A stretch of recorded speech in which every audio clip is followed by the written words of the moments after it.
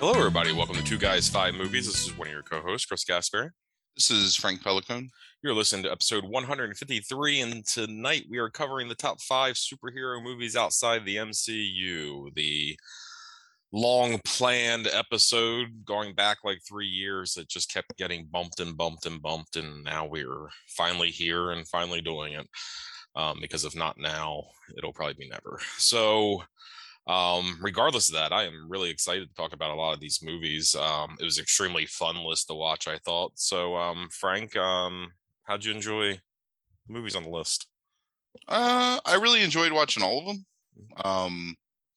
As much as I've kind of dreaded this list in general, like I genuinely had a good time watching the movies, and I thought that it was a good list overall. I think there'll be some interesting things to talk about.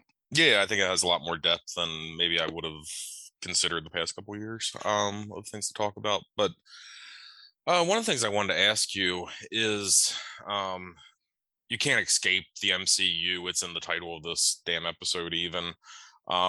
What do you, and now like basically everything Marvel is included in the MCU with the multiverses and stuff like that, it seems. So, but like superhero movies outside the MCU, what do you think the MCU quickly did right to kind of like make itself this kind of Goliath to where it's like we have to do a episode about movies that are outside of that universe? I mean, I think it's a pretty easy question. It's that Yeah. they decided on some overarching like plot lines they were going to explore, and then they hired good actors and good directors and good screenwriters to create these movies that could stand on their own but still build like an overall, I don't know, like a whole cloth universe with the same people without changing and rearranging people for the most part. I mean, aside from War Machine, like how much do you really ever have a character change or whatever? Mm. Even with the death of Chadwick Boseman for Black Panther, they're still just going in a different direction while not like replacing him as Black Panther necessarily. So many of the other really the only other, you have the X-Men stuff from the late 90s, early 2000s, the Batman universe throughout its course of its history, pretty much DC and Marvel outside of like the MCU stuff has never had the wherewithal to create like a universe that matters or that stays together. So So it's you're really, you're anticipating already where I was going with and what I was going to ask you. I think. So what was going on that like these movies weren't overall as maybe financially successful, critically successful at times. Like like all these things that are outside the MCU with outside that continuity. You picked kind of like the five best here, but like there's a lot of them, and like and I don't think you have, but a few probably to talk about beyond this five. So like, where's the disconnect? Do you think with all these other movies that are outside of that Marvel universe? they just don't take comic books seriously in the right way. I think that even though there's some criticism in the MCU stuff of like the jokiness, and we were just talking about this with some of the criticism for the new Thor movie, for the most part, there's like a definite reverence and understanding for what makes comics great, which is it is like getting to know a character, and it is about understanding a universe and how it connects, and being able to like read an issue of Spider-Man and have some elements of that maybe come up later in an issue of like the Avengers or the Fantastic Four or X-Men or whatever. And that's what like was cool about comics, especially as a kid, was that you didn't necessarily have to read every comic to understand like who a character was. So one of the things that most, and I think DC is the most egregious about this, is that they feel like they have to tell the origin story of every character every time they reboot the franchise.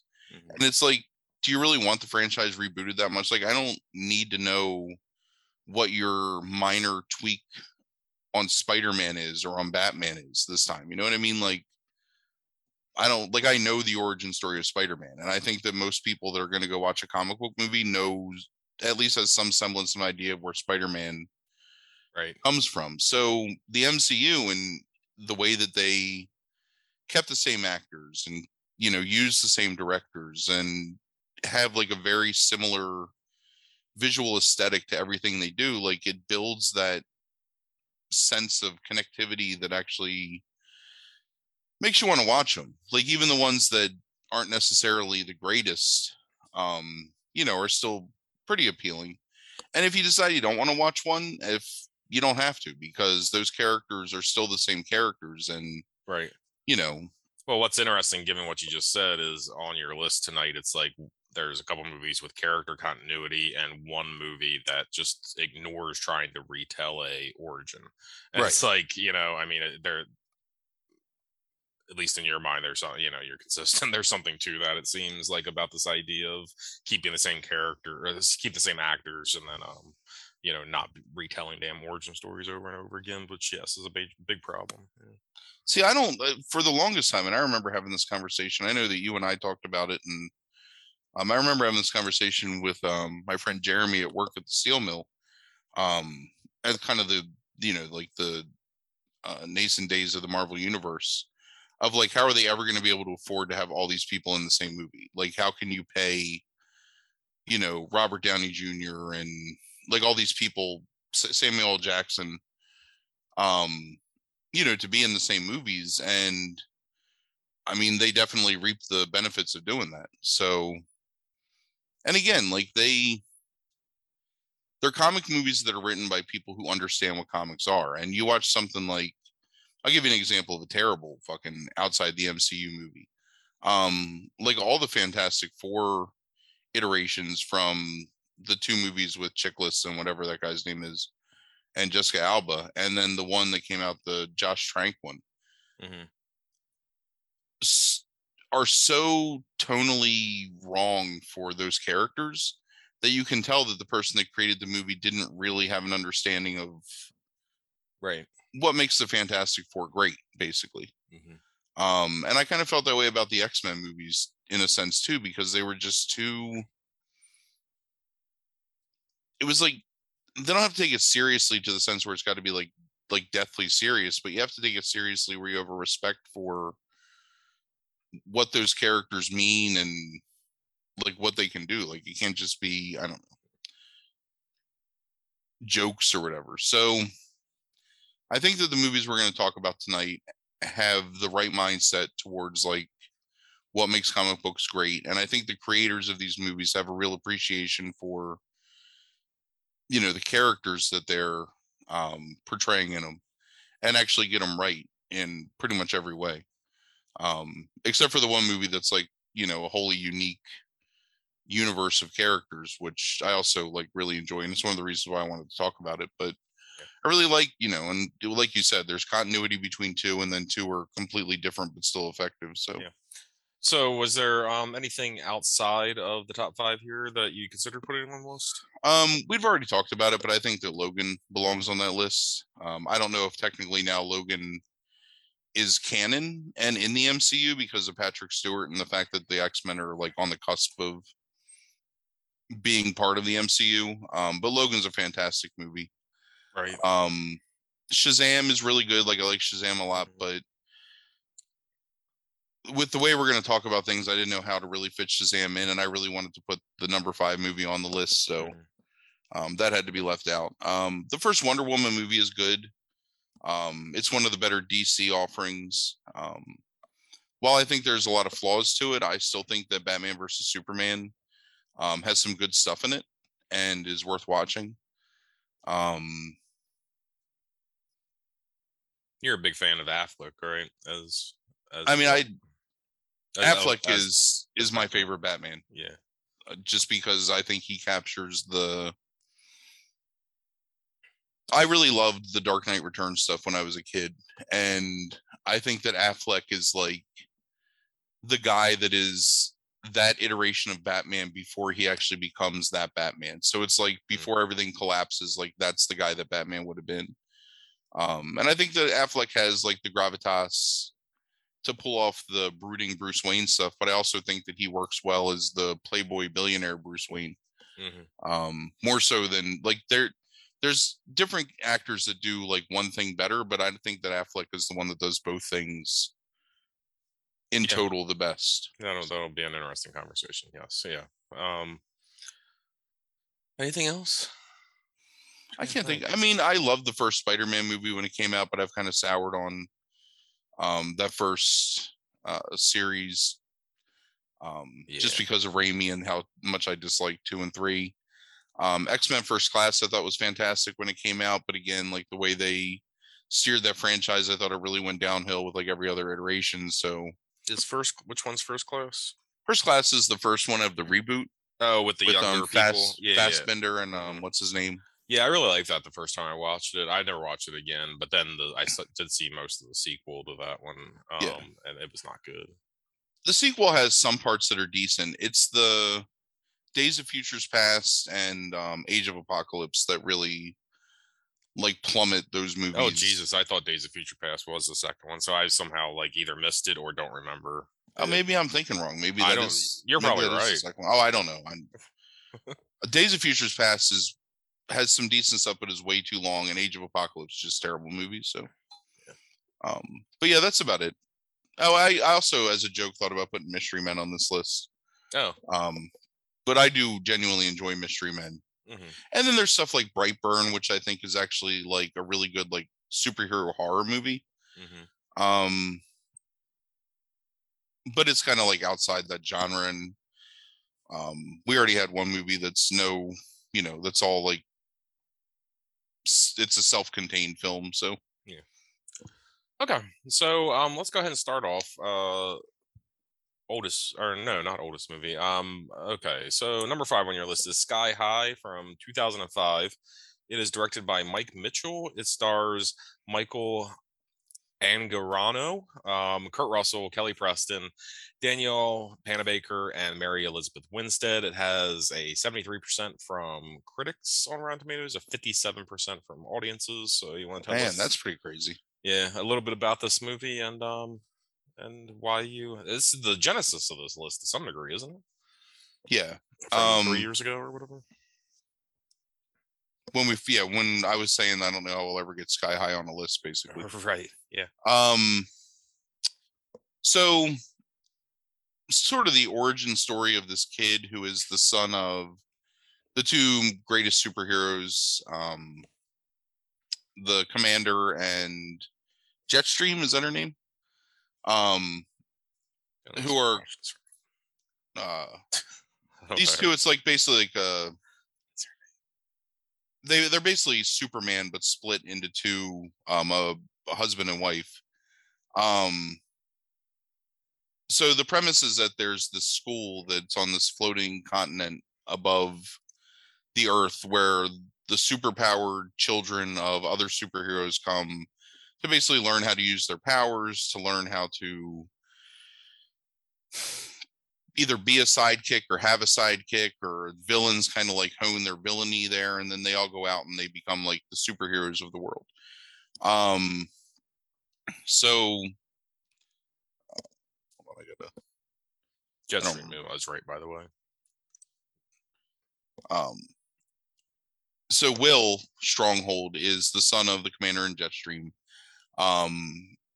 but he's a teenager, but has not yet learned like what his powers are. Like his powers haven't manifested, which is a pretty common thing with especially like the X-Men in terms of, you have this mutant gene, and usually during times of stress or puberty, like it becomes active. So most of the people that Will knows have realized their powers in some sort, and they're all like homages to different characters. Like there's an evil guy that's Mr. Fantastic, and a chubby guy that's the Flash, and this mean like cheerleader girl that's like multiple man. So they pull powers from like pretty liberally from Marvel and DC. Sure.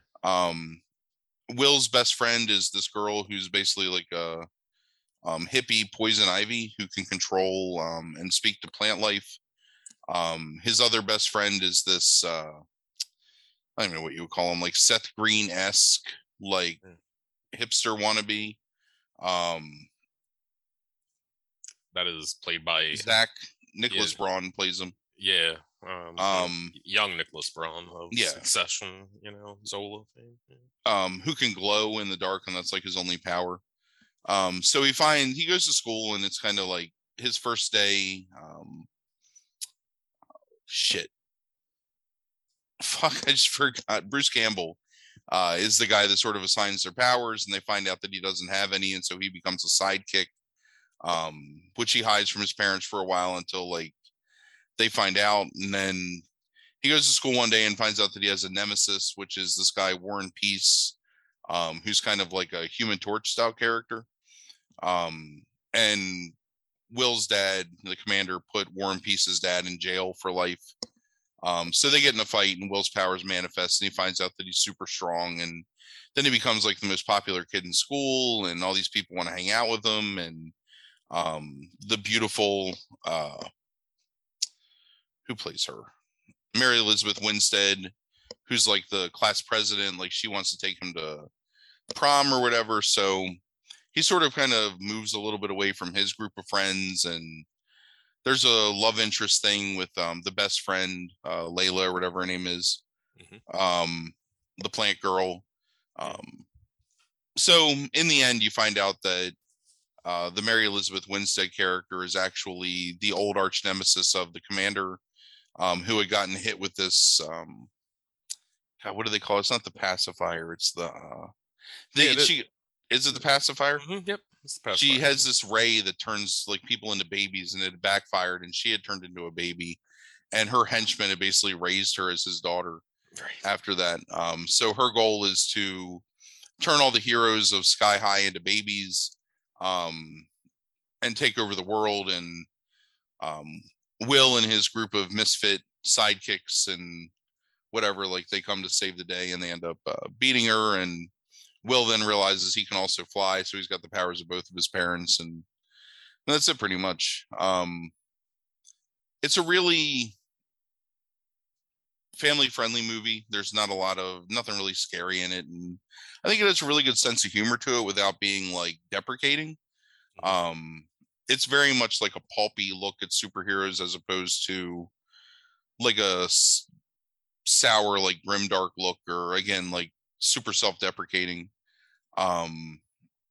Really great performances by like more of like the cameo cast, I think. I think Kurt Russell is really great in it. There's Linda Carter plays the principal in like a cameo role, and she's good. Campbell is really funny as Coach Boomer. There's a character, Ron Wilson, who's a bus driver that went to Sky High, that never got powers, so he became Sky High's bus driver. Kelly Preston's really good as the mom. And then there's small things like Dave Foley and Jim Rash and Kevin McDonald, in like small bit roles as like superhero teachers, and they're all pretty funny too. So it's just all in all like an enjoyable movie to watch. This is like in the fifth spot because number one, it's like the weakest movie on the list, and I don't think it's a bad movie. It's just not as good as the other four. And also, this is 100% a nostalgia pick because this is something that I just happened to find at Target, like one day when Frankie was a kid, and I bought it, and we just watched it a whole bunch. Yeah. At which point you told me to watch it, and I remember really enjoying it 15 some years ago, and yeah, I still enjoyed it too. Like you said, I think there's a lot of good, funny performances. I like the sense of humor in it. It's a fun movie. It's not super inventive whatsoever. I mean, like you said, it's like kind of like cribbing from like all these like past like comics powers, but a lot of good young actors in it as well. Like you kind of focused on like the heroes. I really like the performances by the younger cast as well. I thought Braun was funny. I think Will, and then Panabaker ended up having like a fairly successful television career after this. The guy who plays Warren Peace is actually Stephen Strait, the lead, ended up being the lead on The Expanse. Oh, right. Yeah, I can see that now. Yeah, he's just like has more weight to him when he's younger. wasn't like skin and bones kind of.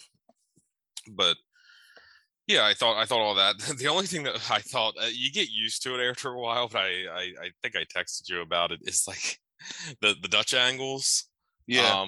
is really distracting for about maybe like 10-15 minutes until you just get used to it. But like pretty much everything in this movie is filmed in a Dutch angle, Yes. which is a really weird conceit. I think it's a conscious choice to try and kind of give you the impression of like a comic panel, to allow for some like skewed framing, so you have Agreed. like it kind of looks like you're looking at a comic panel, but There's a movie that we'll talk about later that does that effectively though, because it chooses when it does it, and doesn't do it like constantly throughout the entire movie. so one of the things I like about this movie too, and this is something I didn't even think about until I watched it this time ever. Every song in this movie is a cover of another song. So it's a modern band covering typically a band from the 80s and one of their hits. And I think that that's a conscious choice because it really is like, in a lot of ways, this movie is kind of like a cover of like just the comic industry in general and Yeah, like that is funny. the superhero genre. And maybe it's cheaper, I don't know, to pay for someone to do a cover of a song, but I really like a lot of the versions of the songs in this movie. I really like the soundtrack a lot in general. And I don't know, like I'm really surprised that it's a 50-some% from audiences because Yeah, I'll tell you why. I mean, because I have a couple questions for you actually based off of the criticism there. Is one of them, and this is me kind of compiling stuff and like reframing it so it makes sense and is not just like, oh, it's boring. Because that's the most common thing. Is stuff like that always. So it seems what people think is that like basically Mitchell doesn't get as much out of the material as could have that he could have. And a few people like make reference to the idea of like how Edgar Wright ended up doing Scott Pilgrim, and that like this could have been, there was more kind of depth, there was more visual pizzazz that you could have gotten out of this movie had you had someone who was maybe like a more capable director here. So that's one of like the more valid criticism, potentially valid criticism, I would say, that pops up a lot. yeah. The other one is people think that it's too campy. Um, I don't and know. a lot of people compare it, which is interesting. I wanted to ask you about this, compared to Spy Kids, which I know is a movie you're not a fan of, really. And I was wondering, like, how you would respond to that, and what you would see the differences in terms of the camp level between those two. Um, oof. I find the campiness to be endearing in this movie, Mhm. and I find the campiness to be grating in Spy Kids. Okay. I don't know if that's just, I don't really have an answer for like why that is. It's just maybe it's just Rodriguez's take on superheroes. Mm. I find the Spy Kids movies to be kind of boring, sort of, I Mm-hmm. guess. Um, I think the campiness works here because it's not. I mean, look, this movie was made before like the superhero genre was anything that made any kind of money. It's an homage to like the pulp comics of the 60s. It's not an homage to like fucking Frank Miller's Daredevil or something, you know. So the campiness works. Like you can almost even see like the Bamf boom like things. So it's, you know, kind of almost reverential in that respect to the Batman serial from the 60s, Sure. which I imagine was a big influence, especially because, you know, they have like the poles they slide down in their secret sanctum. I mean, it's taken from like everything. So, and it's a movie that's made for children. Like it's not Right. made for an adult audience. So if you're gonna, I don't know. Yeah, I think that's a silly complaint, personally. Yeah, that was largely like outside of like the typical, oh, it's just boring, not very good or whatever. Like those were the kind of like two major complaints, is that it was too childish, too campy, I guess, and then also that the director direction could have been better, I guess, overall. Basically, people wanted to be more like Scott Pilgrim, it seemed. But I mean, you're going to compare it to a movie that came out like 10 years after it. Like, that's not, or 8 years after, or whatever. That's not a fair comparison. So, Right. like, for when it came out and what it is, it's a entertaining movie. Agreed. And I think it's definitely a great, like, family movie. Absolutely. Yeah. Especially if you're trying to get your kids into superheroes at like an earlier age where you don't necessarily want to show them, I don't know, like fucking Thor Dark World or some nonsense. Right. I'm not sure if that's the one you'd start with either, but I take your point. Nobody should be subjected to the Thor Dark World. Come on. Not even a child. So the movie's awful. Yeah, it's pretty terrible. All right. Yeah, but no, if you've never seen it, like, it's worth checking out. I think even for adults, it's still like fun because it has a lot of meta humor in it too. I mean, like through like the different stunt castings and like all that kind of stuff. And no, it's a really fun movie. It's on Disney Plus, so mostly everybody has access to Disney Plus, I think. It's what, like 90 minutes long or something, 88 minutes long, 100 minutes long, sorry. So it's not like overly long, and it's enjoyable. It's fun. Yeah, no, absolutely.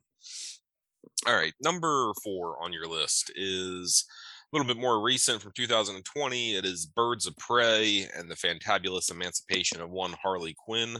It is directed by Kathy Yan, stars Margot Robbie, Rosie Perez, Mary Elizabeth Winstead again, Journey Smollett Bell, Ella J. Basco, and Ewan McGregor. It has a 79% from critics and a 78% from audiences. So you want to tell us a little bit about this one and why it made the list? This is a movie I was super skeptical about before it came out. And it actually, I believe, had kind of a troubled production because originally it wasn't supposed to feature the Harley Quinn character, but then they made her a more prominent, give her a more prominent role in the movie because of Robbie's popularity as the character. I hate the first Suicide Squad movie, and even though I think that Robbie is good in it, like I really kind of dislike the way that they write Harley Quinn in that movie. I'm not a big Harley Quinn fan anyway, as the character in general. Like, not really super into like the Joker or anything, but I think she's amazing in this movie. So it basically tells the story of Harley breaking up with the Joker and becoming the target of pretty much every criminal in the town who now wants to kill her because she's been a colossal asshole for her entire life. So she gets sucked into working for Black Mask, who's a DC villain. Roland Sionis is Roland Sionis, something Sionis, name of the character. He's a psychopathic mob boss that has Victor Zsasz, who's a serial killer from the Batman comics, working for him.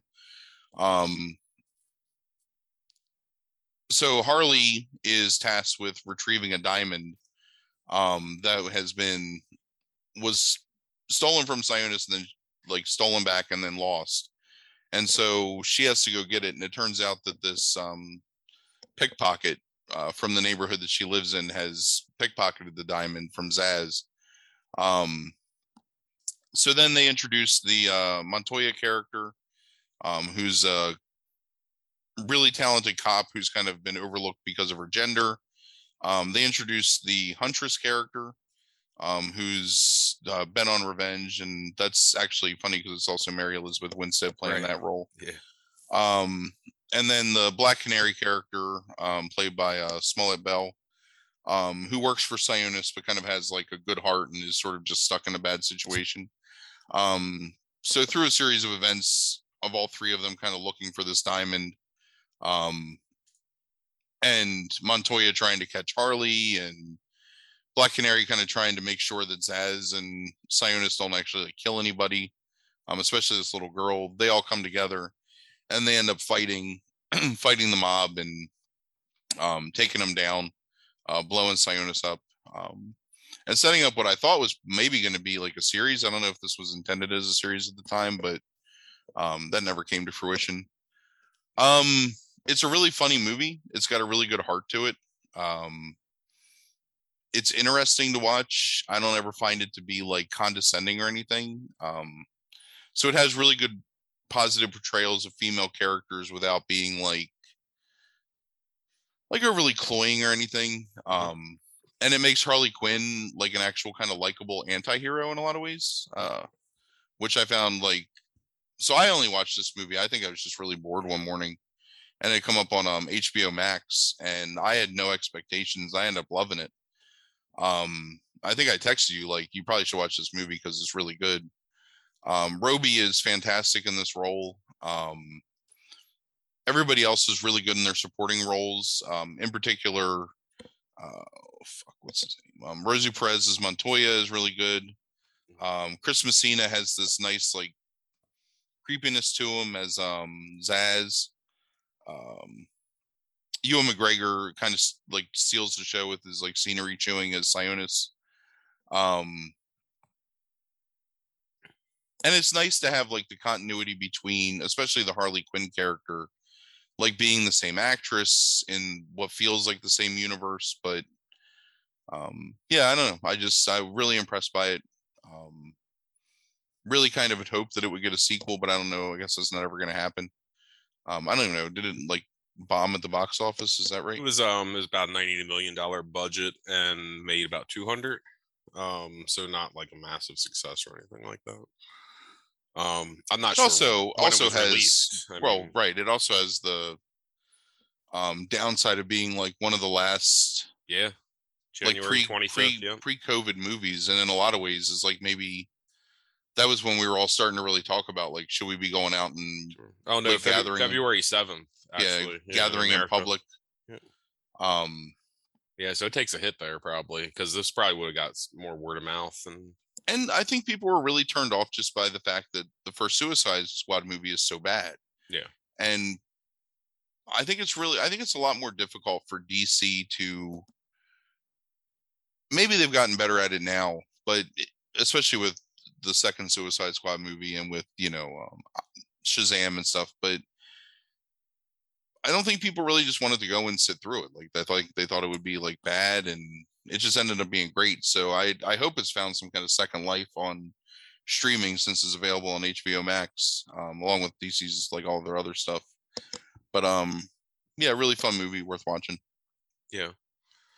I genuinely like Margot Robbie has turned me into a fan of the Harley Quinn character. Sure. In the way it's presented in this universe. So I hope that she gets the chance to revisit that role at some point. Yeah, I don't remember if you texted me or not. If you did, I ignored it probably. But like and didn't watch it till later. I remember just like during COVID at some point I just started watching all the DC movies because I was sad and didn't have anything else to do.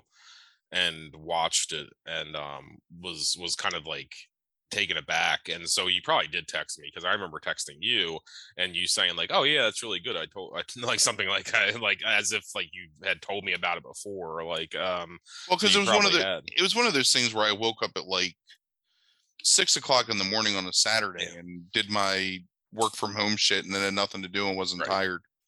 I was like, fuck it, I'll just watch this movie. So yeah, I was pretty surprised by it too, having not remembered maybe that you texted me about it and was like, "Oh, this is like really enjoyable."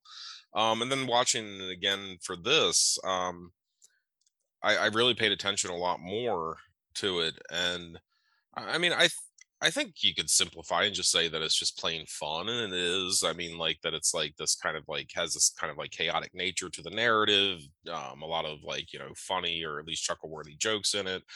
Fun protagonists, really good soundtrack too. I thought that kept the energy like moving in the movie like throughout. Yeah, But I definitely. mean, as you said, this is like a career defining role for Roby. Like the ability to be able to take this character who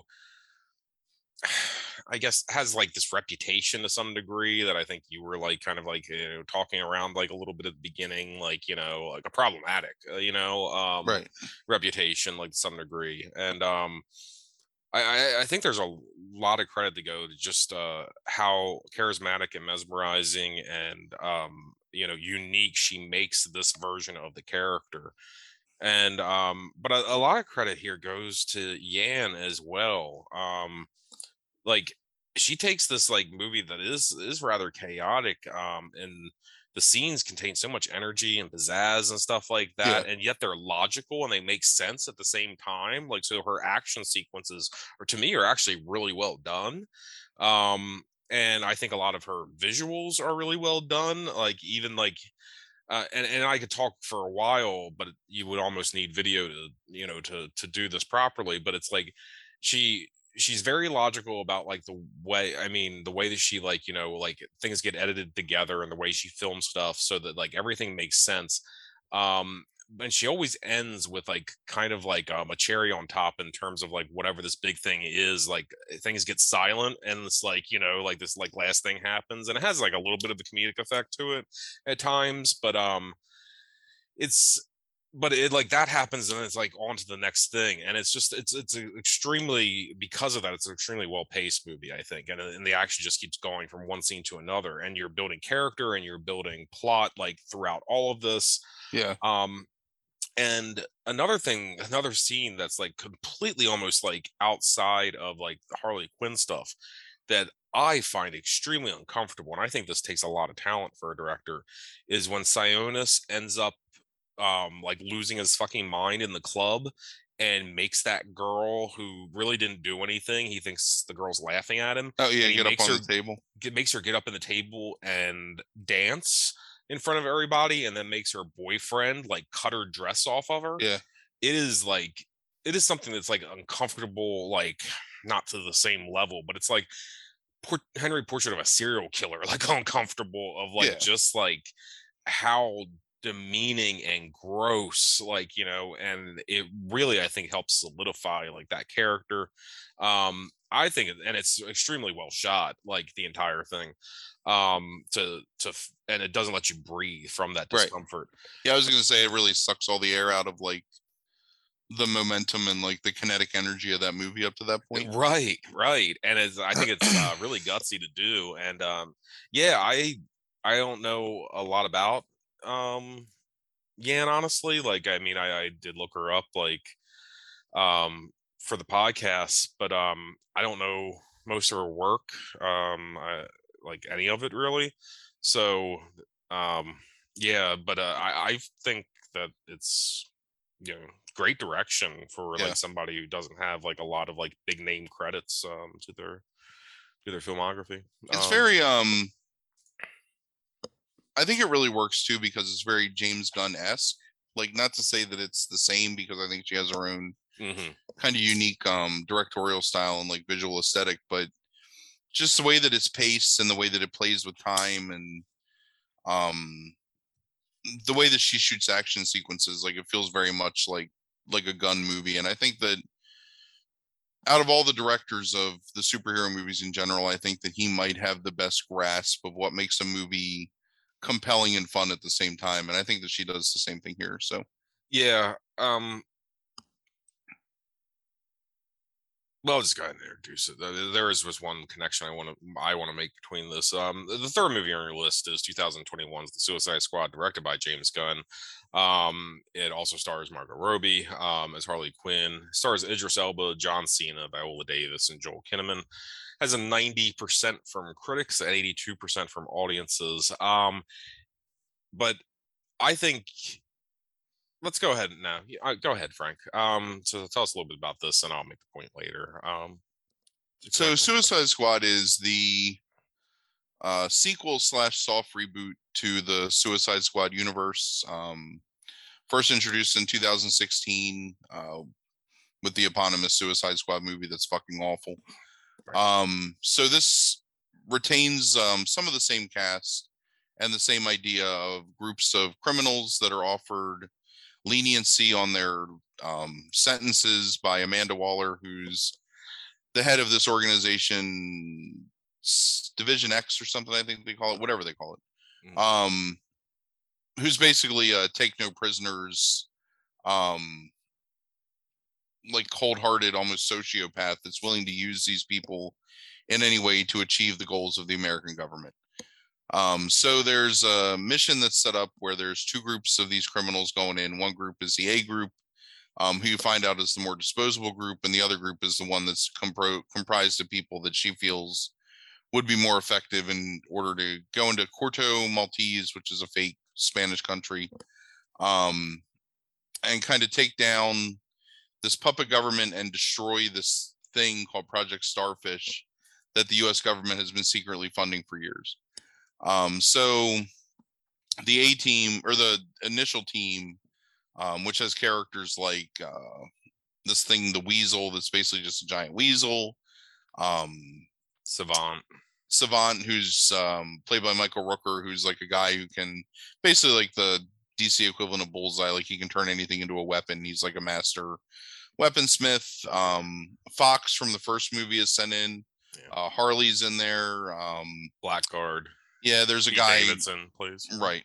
And then Captain Boomerang. Right. So they get wiped out by the Corto Maltese army like right away. And then you find out that on the other side, there's a group that's led by, and this is through like flashback and everything. They tell you the backstory of this, but group that's led by is it Bloodshot? Is that not Bloodshot? That's no, it's actual character. It's Bloodsport. Yeah. Bloodsport. Sorry, Deadshot was Will Smith in the first one. Right. Bloodsport is a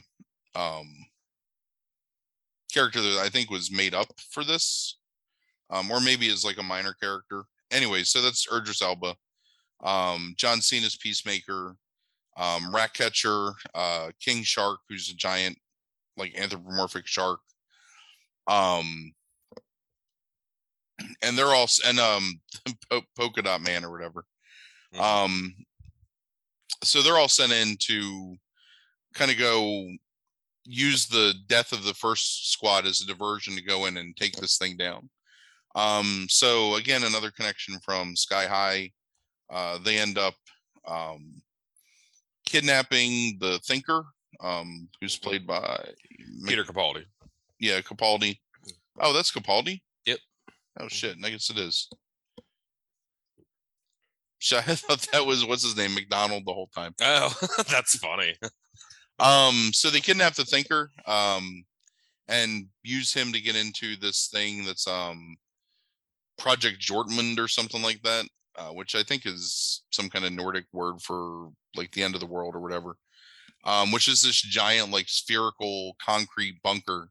Not spherical, this giant like conical concrete bunker. Right. Jotunheim, thank you.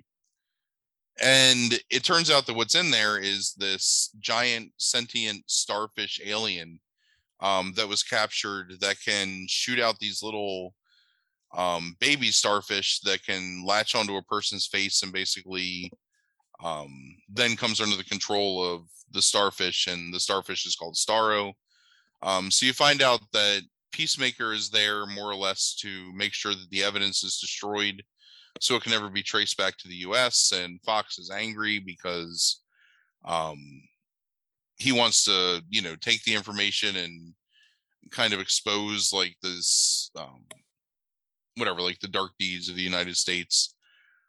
So they fight and Peacemaker kills Fox, and then it's hard to explain because there's so much stuff that the way this movie is filled, that Gunn films this movie, that's incredibly kinetic and fast paced, and it jumps all over the place in a way where if you describe, you know, just in the order that you're watching the movie, like how the jumps go, sounds really terrible, but in practice of the movie, like works phenomenally well. In the end, the Suicide Squad decides that they're going to disobey Waller's orders to destroy the evidence and leave. Waller's team knocks her out and then like helps the squad basically take down Starro and become heroes. And then they kind of negotiate their own release from the program. And that's it. I mean, it's really great character work in this movie. It's almost like one of the most like backwards ass like buddy movies ever in terms of watching this group of villains like coalesce and become friends with each other and sort of appreciate each other. I think that all the actors do a phenomenal job portraying the characters. Elba is fantastic in his role. Again, this is Margot Robbie reprising the Harley Quinn role for the third time in this movie and doing a fantastic job. One of my favorite scenes in the movie is she's being held prisoner by the president and is being tortured, and then escapes from captivity and basically just slaughters like a whole um whatever like company of soldiers that are there to like whatever basically like protect the president, and she just kills them all, while the rest of the team is working out a way where they can save her. And so she comes out and it's like, oh, I can go back in and get like you can actually like work out your plan because it sounds like a really nice plan. Yeah, a lot of really funny moments, some kind of touching moments, especially in the sort of father-son or father-daughter relationship that develops between the Elba character and the Ratcatcher character. Um, really well filmed, amazing special effects. Like I think that, not that it really maybe is meant to be this way, but I think that if you look at the CGI on Starro and the way that they film it, it's probably the closest thing to like Lovecraftian horror that you're ever going to see in a major motion picture, in the way that it's really effective and interesting and compelling. Um, I love the story of it. I love um, the interplay with like time and chronology and the way they show it. They managed to do action sequences in a way that's both interesting but not like over the top to the point where it's like bogs you down or whatever. I mean, it's always very like lighthearted. And Gunn also, one of the biggest compliments I can give to Gunn is that he knows how to film action in a way that's clear but not slow. Like Right. there's a high kinetic pace to everything that he films, but you can see what's happening. It's not like the Bourne movies where things get like blurred and um which is kind of like a modern way to film action, but like he just has the, I don't know, like that perfect balance of um energy and clarity, I guess, to lack of a better term. But yeah, No, and really. that's kind of what I was trying to describe a little bit with Yan, is I thought she did something very similar where it's like you could easily see what was going on. It's all very logical. Yeah, agreed. um this is admittedly my favorite movie on this list in terms of like my enjoyment of watching it. Like I've seen this movie now 3 times and enjoyed it just as much every time. Like it, I think it's I don't know if it's underrated because I know that people like it a lot, but I don't know that it's given as much credit as it deserves for as great as it is. And this is another movie that's kind of a like a COVID casualty, in the sense that it probably would have been a much bigger box office hit, except that it was Sure. released in a time when there was no box office. Right. Spun off into a great series, Peacemaker, which I just finished watching last week, starring the Cena character in the title role, with a lot of the characters in this movie, the minor like Suicide Squad characters reprising their roles. Cena is, in my opinion, like a revelation in the past few years, Right. in terms of his acting ability and his just genuine natural talent at breathing life into a character. One of the things we talked about offline a little bit is, I think because DC is much less concerned with having things get rated R, and where Marvel doesn't want to have, they want to kind of maintain that PG-13 line as much as they can. I think DC embraces that maybe a little too much in their movies, where there's, I don't ever want to say that it's inappropriate or off-putting, but sometimes I feel like maybe tone it down just a little bit, or maybe not have so many like dick jokes and sex jokes and whatever. Like, not to say, again, like it never bothers me to the point where I don't want to watch the movie or I think the movie's inappropriate. I just kind of feel like maybe find some other way to get that humor in there. But overall, like, I really love this movie. Greatly enjoyed watching it again this past time. So, and we'll probably watch it again at some point in my life. Oh yeah. I mean, I'll probably watch it a couple more times. Yeah, I love this movie as well. I think you've went through a lot of the stuff that I really like about it. I really love the opening like the red herring, I guess, opening of sending these people onto the beach and having them just get slaughtered. Um, to the point where it's like even when it's like you understand when Savant like screams and like tries to like swim away, it's funny. Um, Yet it's still horrific at the same time of like, like everybody just being destroyed. And I Well, yeah, think it's because the this Blackguard at first is like has sold them out. right. And then is up there like, hey, it's me. Like I'm the guy that sold these guys out. Right. And then his face just like evaporates. Yeah. Um, and then it's like everybody's dying. What detachable arm man or whatever. Yeah. And Who's so a real character in shit. What comic is that from? yeah, I don't There's a comic from the 60s or 70s where there's a tryout for like it's not the Justice League, it's like the Legion of Superheroes or something. Because DC had so many fucking super squads in the 60s and 70s. And he tries out for them, and that's his thing, is taking off his arms. So it's a really good opening. It shows how brutal and violent the movie I think is going to be and how funny it's going to be. Then that whole thing ends with the reference to the second team, and I think it's like one of the more perfect uses of a flashback, is to kind of just murder all these people in the beginning, and then it's like, oh right, here's the real characters. It's a good joke, I think. Yes, and it's a good use of flashback. But yeah, you're right, it's the characters, and I think like the thing that Gunn does really well, and of course he does it in both of the Guardians movies, but he does it in Peacemaker as well. But I would also argue he does it in Slither, going back 15 years, the Body Horror movie. And yes, like where he develops these characters that develop a sense of community, a sense of friendship to them. It underlies like everything that like, basically there ends up being this kind of brotherhood, sisterhood that like develops among the characters in his movies, despite being diametrically opposed, like in terms of personalities to each other.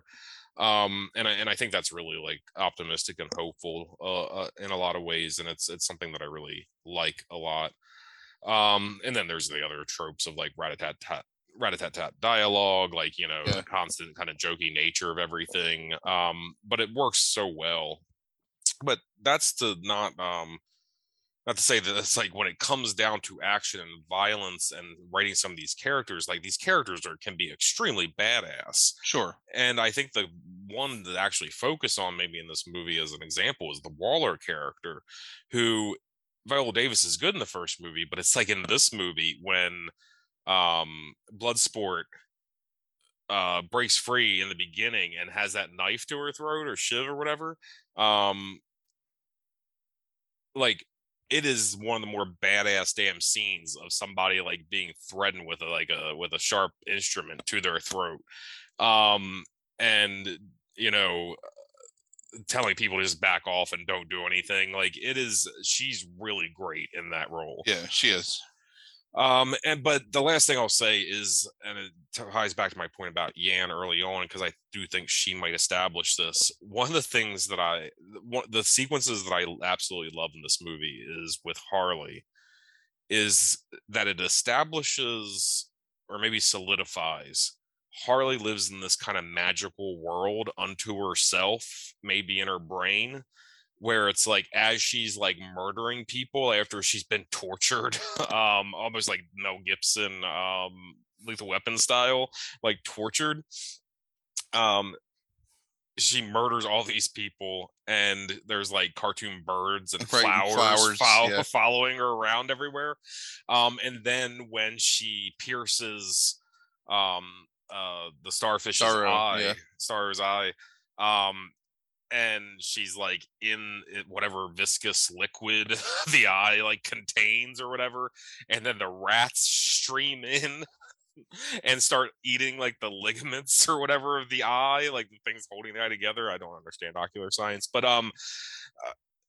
like she's just like floating and smiling like in this like, and it's like this again very magical thing. I think Yan actually establishes that very briefly. She didn't have the final edit of that movie, but there's a scene where Harley is pinned down in a warehouse. She's hiding, I believe, behind heroin bags, and people shoot at her, and one of the heroin bags busts, and the powder goes up in the air, Right. and it starts coming down, and she closes her eyes briefly, and it's almost like fairy dust, like coming to it's heroin, but it's fairy dust. So I think Yan actually almost like establishes that in Birds of Prey a little bit, that it's like Harley almost like kind of like is like involved in these like little like almost disgusting magical moments. Right. But Yeah. I think him pushing that makes her so distinct from everybody else, and so unique and special. But everybody gets something unique and special like that, I think. Hers is just more visual than the rest. He's an absolutely fantastic filmmaker. Oh yeah, And definitely. yeah, I just absolutely love this movie. Yeah. So here's a couple things else that I want to talk about. This movie works so well because it captures a feeling that the first Suicide Squad never reaches, because it's trying to be too dark. Like, even though there's like some comedy to it, it's definitely trying to set it in that really like grim universe that DC was trying to establish at the time. And there's so much more emotional resonance in this movie, and legitimately, like we call it like mark out, but big moments where you really feel invested in the movie. Whereas in the first Suicide Squad, nothing seems to matter, and you never care about any of those characters. Like, I care more about Captain Boomerang in his 2 minutes in this movie, right, than I care about him in the 90 minutes in the first Suicide Squad. Oh yeah, Michael Rooker's Savant. I care more about that character, or the Weasel, than anybody in the first movie. Yeah. Right. So what's funny about what you just said, though? Think about that. Think about how the great pains the first movie took to try to make it emotional, because they tried to turn it into a Will Smith movie as well. Besides making it dark, they try to make it so emotional, and like this movie contains so much more emotion than that. You're right. Yeah, I mean, the brief conversation between fuck, I always want to call him Bloodsport. Is that his name? Is it Bloodsport? Bloodsport. Yeah. Between Bloodsport and Ratcatcher on the bus, where he kind of reveals like why he's afraid of rats, and she sort of talks about her father's heroin addiction. I guess that's at the, those little conversations. Like, it really invests you in those characters and makes you want to see more, from them and from that universe. The one thing that I will say is that I am, as a kid, was a huge fan of Suicide Squad as a comic book. I always thought it was a really good idea, and I thought it was really cool that they took these like minor villains, and made them heroes in a lot of ways. We talked about this off air, but sort of imitated in a lot of ways by the Thunderbolt series by Marvel. This movie does it a little better, but nothing quite captures the feel of those comics to me. So while I think, like, I love this movie, I also sort of wish that there would be something that was more in line with, like, I would say, imagine, I can't think of like a good example of how Suicide Squad worked as a comic. There was no jokiness to it. Like, it was all very like serious, because these were people who, were risking their lives continuously to like just get years off their sentence. And I mean, they kind of do this because they do it with both Blackguard and Peacemaker as being kind of turncoats, or sort of out for their own ends. But if you ever have the chance to read, there's some collected graphic novels. It was written by a guy named John Ostrander, who was kind of a DC mainstay in the 80s and 90s. He did Suicide Squad, and he did the Spectre, like a really great run on the Spectre. So if you ever have the chance to read the graphic novels, it's definitely worth checking out, to see Captain Boomerang in a different light and some of the other characters. And it gets like really super dark sometimes too. I mean, it was a very surprisingly mature comic for when I was a child, reading it. But yeah, if you haven't seen Suicide Squad, this version of Suicide Squad, you definitely owe it to yourself to take the couple hours on HBO and just watch it. Yeah, absolutely, really good. All right, so I'm going to introduce movies 2 and 1 on the list together. So number two on the list is 1989's Batman, directed by Tim Burton. It stars Michael Keaton, Jack Nicholson, Kim Basinger, Robert Wool, Michael Goff, Pat Hingle, Billy D. Williams. It has a 72% from critics and 84% from audiences. And number one on the list is 2022's The Batman, directed by Matt Reeves, starring Robert Pattinson, Zoe Kravitz, Jeffrey Wright, Colin Farrell, Paul Dano, John Turturro, and Andy Serkis. It has an 85% from critics and an 87% from audiences. So, you want to tell us a little bit about why you ended up wanting to kind of talk about these movies together, and then you can do it however you want. So, the reason I wanted to put them together is because they're diametrically opposed films in terms of tone and visual aesthetic, and even like storytelling aesthetic, but they're generally kind of telling the same story in a lot of ways, of the idea of like the Batman is kind of this like new hero that's there to fight crime. Like people aren't really familiar with Batman in Burton's Batman.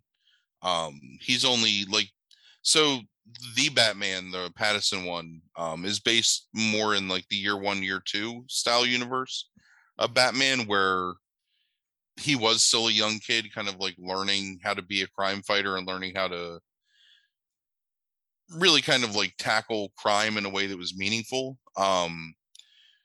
Whereas the Keaton character is more self-assured and more slick, sort of like, even though nobody really, like, the criminals of the city don't really know the Batman yet, like he's much more self-assured and also like older. But I think it's pretty amazing that you look at these two movies, and to me these are the two best standalone Batman films out of all of them. I mean, we've already talked about Nolan's Batman stuff. Right. There's not really much to speak about in the other stuff from the 90s. And then we did Batman Returns as well. Right. Which I like Batman Returns, but there's a lot of flaws to it. Oh, yeah. And, I really like Affleck a lot, but there's no standalone Affleck Batman. Right. He's always a supporting character in another movie. So I think it's really interesting to look at, first of all, one of the reasons why Batman is so appealing, I think, from a film standpoint, is because even though he's a superhero, there's a lot about Batman that's very grounded in reality. So you don't need to do a lot of fantastical stuff to get the point across about Batman. He's also maybe, like, by far one of the more recognizable superheroes in like pop culture terms, and people know Batman's story. So you get the origin in the Burton Batman, but it's brief. It's a few minutes of the story. Sure. And it's also used to tie into, give you a connection between Batman and Jack Napier / the Joker. Mm-hmm. And then you get the barest mention of Batman's origin in The Batman, because they have enough respect for you as a moviegoer and just a human being to know that, like, you don't need to be told that origin story again. Like, it would just bog it down. So instead, you get more right into the action of the Pattinson Batman. And then it's kind of dripped throughout at that point, because it also ties into a little bit into the main villain as well. Right. Oh, sorry. Get tired in here. I love Reeves' directorial style and aesthetic in this movie. I was not impressed when I saw the trailers of it. I'm gonna be honest, like, I thought it looked like shit. Mm-hmm. But there's something that he captures that still has, cartoonish isn't the right word, but like a static visual narrative comic feel to the way that his city is built, where it feels gothic and foreboding and like labyrinthian or whatever, but still feels alive. Yeah. Whereas when you look at like Nolan's Gotham is just like a city. Like, there's nothing really, right, in my opinion, like really super distinguishing about it. And then Burton is the complete opposite of that, where Burton's Gotham is like a funhouse gothic, horror show, basically. where Batman can hang from like gargoyles and whatever minarets and shit Yeah. and like dive down dramatically. But the city, but they're also the thing with the city that's really interesting is that it feels modern to some degree with gothic elements in Burton, but like the clothing and the fashion is of yesteryear. So to me it creates this really like weird, unique, timeless element right. to his Gotham, where it's like Reeves's still feels very modern, like overall, Yes. and very Reeves's Gotham feels lived in a lot of yes, ways. yes. Like There's a dirtiness to it. there is, but it's like I'm trying to think of how to explain how I want to say this. To me, there's no life in Nolan's Gotham. It's just set pieces, right? Yeah. But like that chase scene in the Batman, where Batman is chasing Penguin, down the highway, and they're weaving through cars, and Penguin's like trying to cause accidents to kill him. There's such a I mean, I've driven in rush hour traffic more than enough times in like the rain to tell you that, and I guess maybe it's the low angles and the speed at which he films it, but it really has the same like claustrophobic feeling of being on like a highway in a rainstorm. Like you feel, the closeness of the other cars and the darkness of the road that's like illuminated by like these flashes of like headlight or whatever. It's a really great visual style that he gives to that movie. And on the other hand, you watch Burton's movie and it's like quintessential, Tim Burton. Like every scene feels like crafted and like you feel his touch on every single thing in that movie. And I think that's really cool. As much as I feel like Tim Burton has dropped off in the past couple of decades, I mean, this is him in like his best form, and it's it captures a comic book feel to the T, I think, without being like condescending to the medium or overly cartoony. It still feels comic booky, if that makes sense. Well, he uses, so going back to what we were talking about with Sky High, he uses Dutch angles a number of times in this movie, but he doesn't over rely on them. And they make sense in terms of the scene itself. So it's like there's Dutch angles when Napier is running up the steps and they're chasing him, right? Right. It shows like it's there to represent kind of like the and kind of chaos and uncertainty of the chase itself and what's going on, who's where, and so it makes sense, like, to use the Dutch angles there, because what he's to some degree emulating with some of that stuff is a very film noir Yes. take on some of that stuff. Then that includes his lighting choices with darkness and light and where he puts light and stuff like that. I mean, there is a definitely element of film noir, particularly during the nighttime scenes in the beginning of this movie. And and I find that an interesting parallel as well, is that there's a lot of film noir stuff in Reeves as well, maybe even more so, when you get into character development and dialogue and those kind of things. There's a noir aspect So as well. Burton's Batman is Batman as an avenging superhero, basically. Like he's the guy that has all the gadgets and is gliding down and basically like, using more of his like fists to win the fight. And even though there's some of that like detective angle, Pattinson's Batman is very much the great detective. Like Right. He's the guy that has the ability to analyze and deduce and identify on the fly and can kind of figure things out. And there's actually I take a lot of enjoyment, especially in the way that Pattinson plays the role. Yeah. Playing off of the other characters in the movie, and in particular, what's his name? Jeffrey Wright as Gordon, where they don't always know everything. Like he does make mistakes and he does have these gaps in his logic sometimes when he's so sure that he's right. And it's just such a, people always try and play Batman as this archetype, or maybe like even like a demigod almost. Like there's always a very Right. strong disconnect between Batman and Bruce Wayne. And I understand that that's like kind of part of the comic, but the other part is that there isn't. Like they're really the same person. You know, like it's always the Bruce Wayne is the mask that I put on and Batman is like who he is. So I think that both Pattinson, in the way that he captures kind of the uncertainty and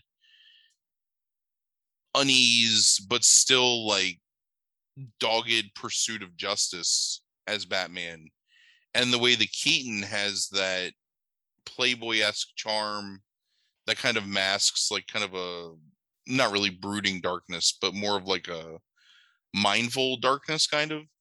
And they're two really great performances of that character. And it's interesting because they're so wildly different in a lot of ways, even though it's the same general idea. But it's both effective. And I think that in terms of the best Batman movies, I think these two movies are the best Batman movies. My only complaint with Burton's version of Batman is he sometimes can be a little too in love with his need to fit his quirkiness into a scene sometimes. Slightly in things like, and this is like not really a knock, but like sometimes in costuming, sometimes in the way he sets scenes up, like, you know, Joker pulls the really long pistol out of his jacket, and you know that kind of is meant to be a callback to things like, again, like the Batman series from the 60s. And then my knock for the Batman is I think it's a half hour too long. Yeah. One of my biggest, this isn't a complaint, this is just I wish there would have been a little more like editing control. I don't understand what it really serves to do the whole like Proud Boys moment with the Riddler's men, aside from that being the exact reason why you do it. You know what I mean? Like, and we talk about this a lot on the podcast, especially when we talk about modern movies. I am absolutely not a fan of like on point social commentary in the context of a film based on what's happening at that particular moment in time.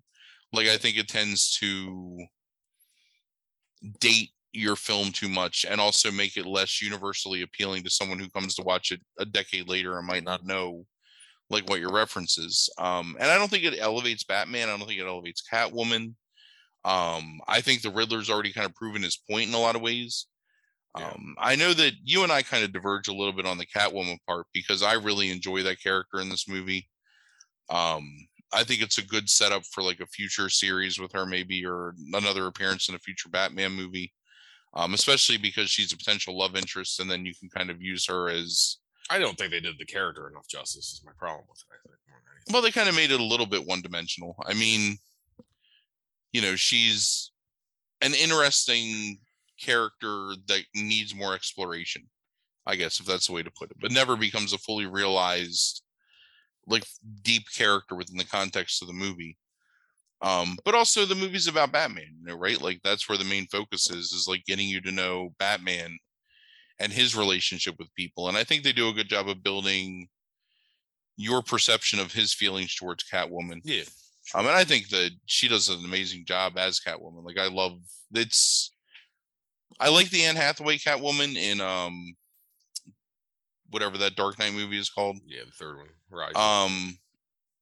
But I think this is maybe the best overall portrayal of Catwoman in general, especially as someone who relies more on their own like lithe, like skill and cunning rather than any kind of like gadgets or whatever. I mean, I really like that take that Reeves brings to this universe in the sense that they're, you know, fucking ninjas or whatever, but they're still just people and they're, you know, not super powered or whatever. So yes, I like that sense of realism, and that realism imbues everything in this. Yeah. I love the fact that the Penguin is like, there's no gimmick to the Penguin. Right. He's just a dude, a mobster, a dude that's looks unfortunate. Right.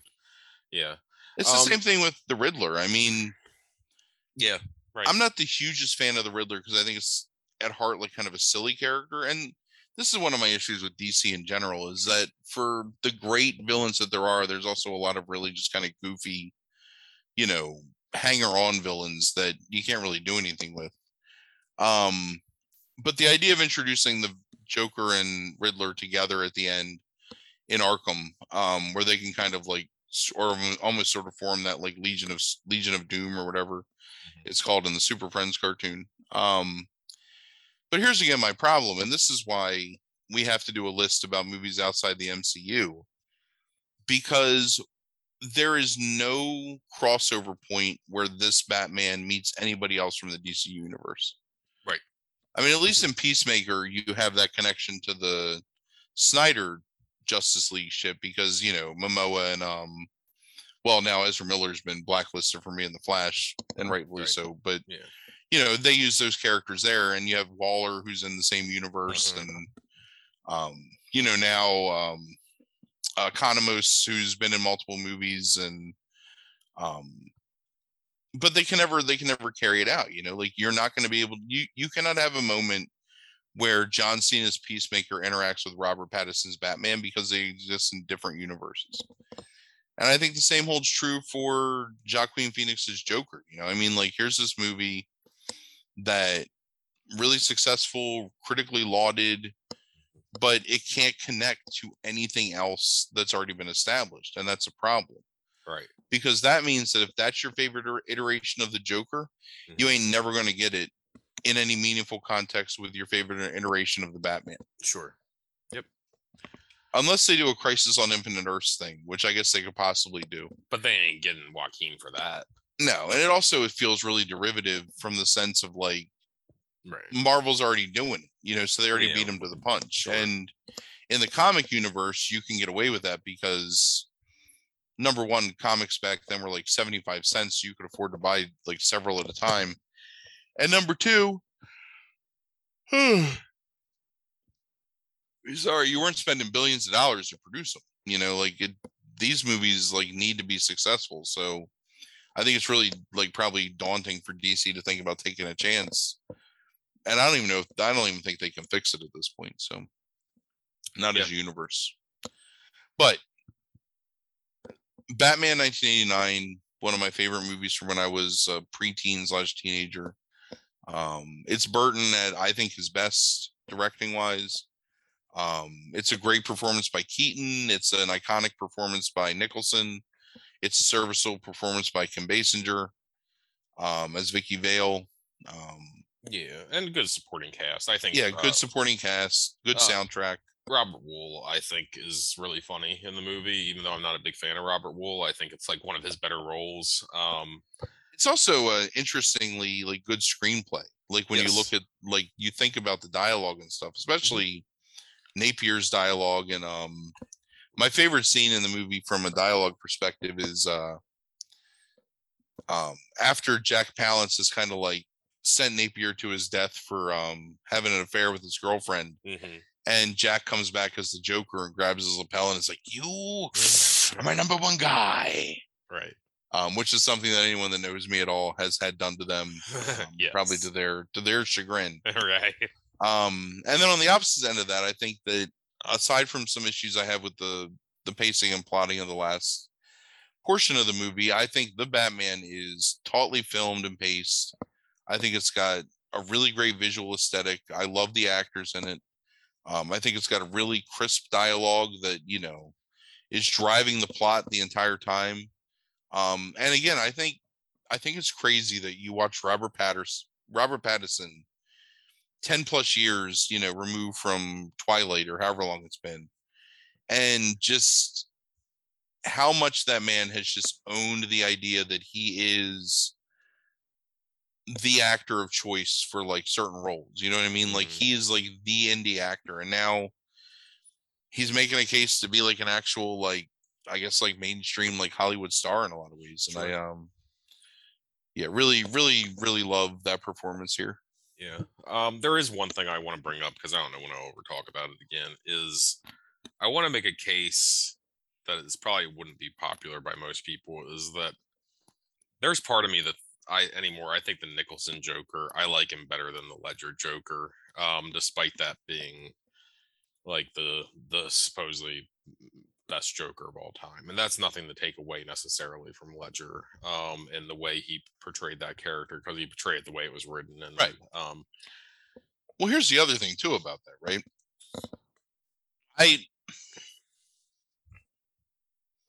I agree with you and I don't agree with you. And I don't disagree, but I think that there's such unique takes on a character that they're comparable but dissimilar. Does that make sense? Like, well, I don't necessarily think it's like apples to apples, even though it's the same it's character. not. It's not. But so here's my argument: is that like Ledger fits into that universe, and Nicholson, fits into his universe. But I think Nicholson's Joker is more chaotic, actually, at its core, and crazier, and therefore more scary in a lot of ways than Ledger's Joker can ever be. It's like Ledger. So the famous scene where Nicholson says the line, "Where does he get those wonderful toys?" Like Batman's just like come in, like fucked everything up, and like there's no like it cuts, and he's just leaning on that railing and delivers that line. And the thing is, there's like no hesitation. It's like he's not. It's like he's not like shook. He doesn't care like whatsoever. He's making like a quip. Like, he says it a little bit like, like wistful way, as like he's trying to maybe hide his true feelings. But it's like you think about Ledger, and like Ledger would sit there and like lick his lips and look away and calculate and stuff like that. It's because that version of the Joker cares.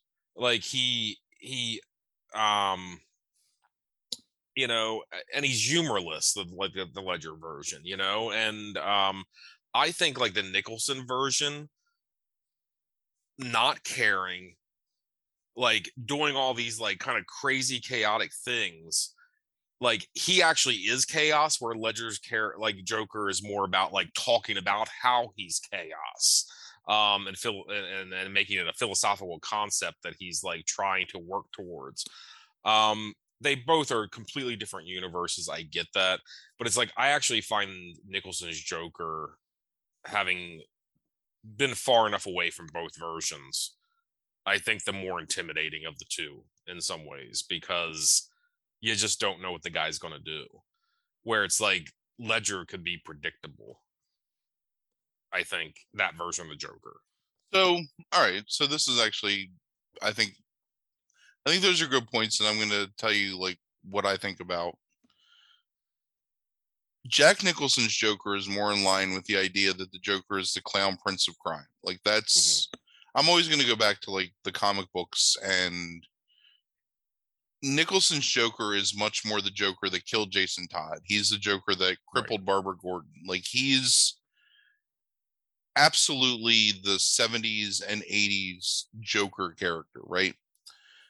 The problem with, first of all, it's no matter like what your take, it's a fantastic performance by Ledger. Yeah. As that character. So the problem with all of the characters in Nolan's universe is that Nolan's just too serious to allow you to have any fun with the character. And if you can't engage with the character in that way, then it makes the psychosis less scary, to your point. Or, it's just more because everybody in that fucking universe is a piece of shit or an asshole or a killer. So it doesn't make the Joker anything special. You know what I mean? Like there's nothing that makes the Joker necessarily stand out except for the visual aesthetic and the performance. So part of the problem too is that like his shit's not built around, it doesn't need to be a cartoon. It doesn't need to be like camp, but there should be some idea that the Joker's whole shit is built around like the idea that life is a cruel joke, right? That life is an unfair jest onto people, and that he's just there to point it out to them. And I think that in a lot of ways, like Jack Nicholson's Joker feels more like a crime boss. He feels more like a threat.